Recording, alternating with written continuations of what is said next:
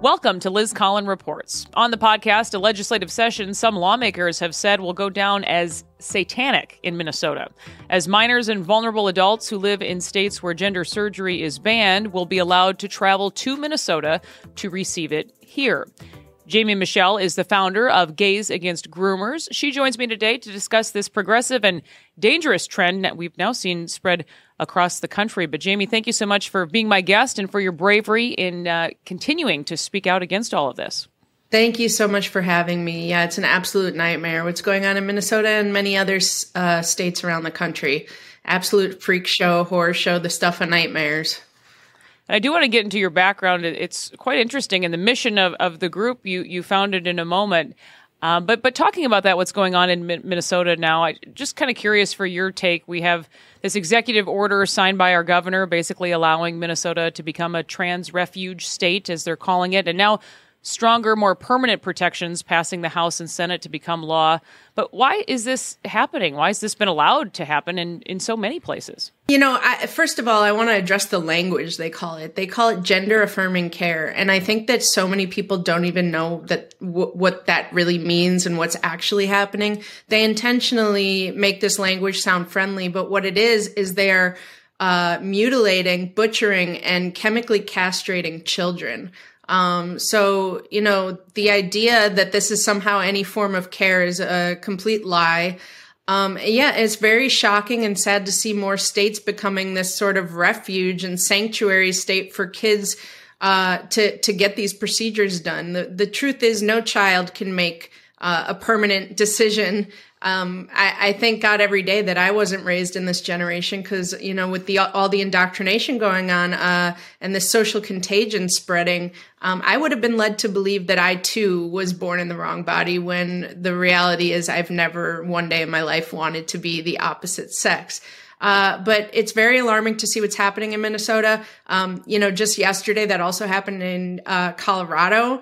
And yeah, I think that the people at the very top are evil. I truly think it's evil. I think, profits are behind it. And I think the push to normalize pedophilia is kind of the end game here, because if a child can consent to something as extreme as permanently altering their body and becoming medical patients for life, it's not a far line to draw that they can consent to anything. And we know where that goes. So it's scary. You talk about this evil, Jamie, and it's interesting to even watch all of this. And sadly, I think so many people have their own lives going on. They're not tuning in. But you have the chief author of the House bill. It's Democratic Representative Finke. It's the state's first openly transgender legislator, named Minnesota's Woman of the Year by USA Today. You know, as the media, it seems almost cheerleads this whole movement. But yet during the floor debate, Finke says again and again that, you know, he has no idea of the medical consequences of any of this so-called health care on minors. And I know your group is very outspoken that, in fact, the evidence supports the opposite, doing more harm. I think people need to really understand that there are no long-term medical studies on the effects of these drugs, these puberty-blocking drugs, which, you know, historically and even still now, they have been used to chemically castrate sex offenders, adult sex offenders, obviously. And so they are absolutely ravaging the bodies of younger people, and nobody knows the long-term effects that those will have. But from what we do see in the short term, you know, some of these side effects are vision loss, brain swelling. And then, of course, you know, when you go into the surgeries, they're giving double mastectomies to 12 and 13-year-old girls. And yeah, I mean, I think that says a lot that the person pushing for this, who is trans themselves, doesn't even know the effects that this has on kids. You know, they're trying to ram this through in the name of diversity or inclusion and acceptance, you know, and using our community, the LGBT and T community, as a scapegoat, you know, to silence the opposition, anybody that speaks out against it, and calling them transphobic. And that's obviously not the truth. I mean, protecting children has nothing to do with being trans or being anti-trans. It's just about safeguarding children. And I urge people, to not be scared of being called that word or bigot or homophobe or any of the other slurs they want to call you, because this is kind of do or die. Like, there is nothing more important than protecting children. And, they're innocent, and we need to stand up for them and protect them in any way we can. And that's what I did want to ask you about too, Jamie. In your experience, how has this trans movement affected the gay community? Oh, it's totally wiping all the progress. The long fought, hard fought progress that we did achieve, getting our equal rights, the right to marry, having the same rights as every other American in this country. We achieved that not that long ago. I believe federally it became law in 2015. And almost overnight, it feels the trans movement, by these radical extremists is pushing us back decades. The opinion of gay and lesbian people is declining. We're losing our good standing in society that we just recently achieved. And it's hard to blame people, that look upon us less favorably. And, but that's what Gays Against Groomers is here to do, on top of, first and foremost, trying to end this abuse being done to children, but also to separate ourselves from this radical mob, these extremists that are doing this in our name, because the majority of gay and lesbian people, and I believe even trans people, I believe, the majority of them, they just don't make the news, but most people are in our community are against this, and we're here to give a voice to them and to make the public keenly aware that there is a big difference between us and them. And it's really unfortunate, it's terrible for the children, and it's really bad for us too. And when did this all start for you, this personal mission? You talked a little bit about, what you're doing, and you actually shared that you may be starting something here in Minnesota very soon, as we've seen this crop up across the country. Well, I had been seeing it happening the same as anybody else. The videos that were coming out from libs of TikTok and all the other viral content and that started being put online, showing the reality of what's being done here. And, myself and my friends, my gay friends that I've made over the years, that are outspoken about this stuff, we were all speaking out individually, but there wasn't a unified front to kind of, push back against this mob. So I whipped the group together, it popped in my head, and I asked all my friends to join it with me. And so that's how it formed. But so right now we currently have 13 chapters in the United States and a few abroad as well. And with Minnesota, things are getting so bad there. We are in the process of launching our Minnesota chapter. Hopefully in the next few weeks, it will be up and running. But the goal here for us is to have a chapter in every state in the nation.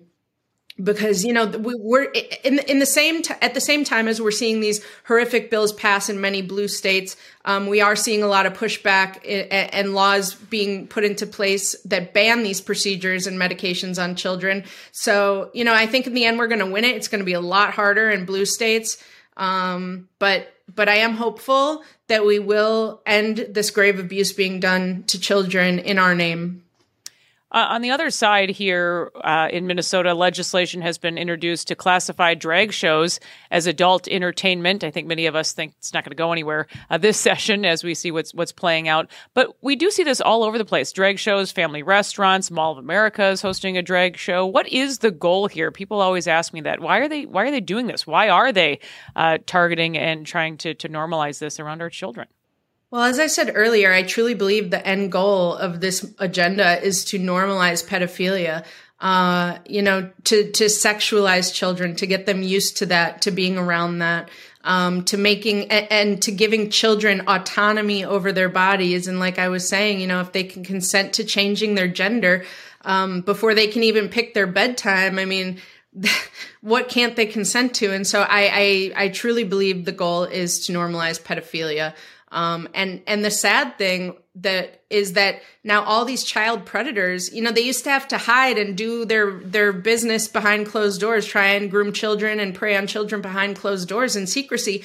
But now they can just identify, a man can identify as a woman, a man could throw on some, obscene makeup and clothing and say they're a drag queen and get these kids to dance for them and get close to children in women's locker rooms. And, it's creating a very wide open door for pedophiles to come right through and for them to evade criticism, and so it's shocking.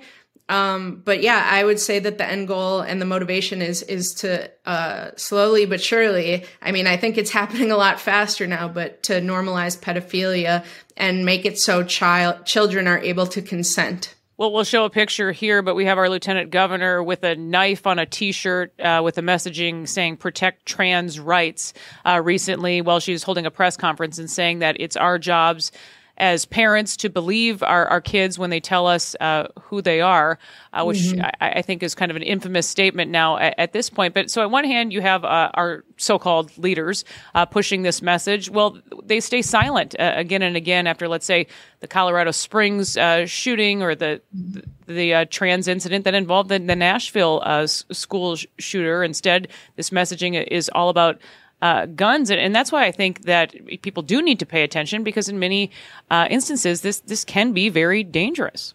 Oh, definitely. And, you know, the media and politicians, they are pushing the lie that there is some sort of trans genocide taking place. And it is radicalizing these trans militants, you know. What wouldn't you do if there was a genocide happening against your kind, you know? And so I think that these people are turning to violence because they really believe that that is happening. But the truth is, we're just saying, and these laws being passed are just to protect children.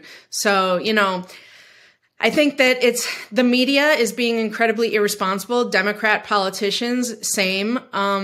But I think that they know exactly what they're doing. I think that's what they want, you know? So, yeah, it's very dangerous. And scaring many people into silence, as I know you've talked about before. And I was hoping you could just a couple more questions here. I know your time, we want to stick to our time commitment, but you've had to deal with a lot for taking this brave stance that you have over the years. Just talk about what your life has been like for pushing back and coming forward.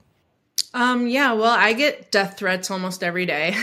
You know, it doesn't bother me that much. 99.9% of these people are all talk, but it does only take one crazed lunatic. So we have to up our security anytime we go to events or hold protests and rallies.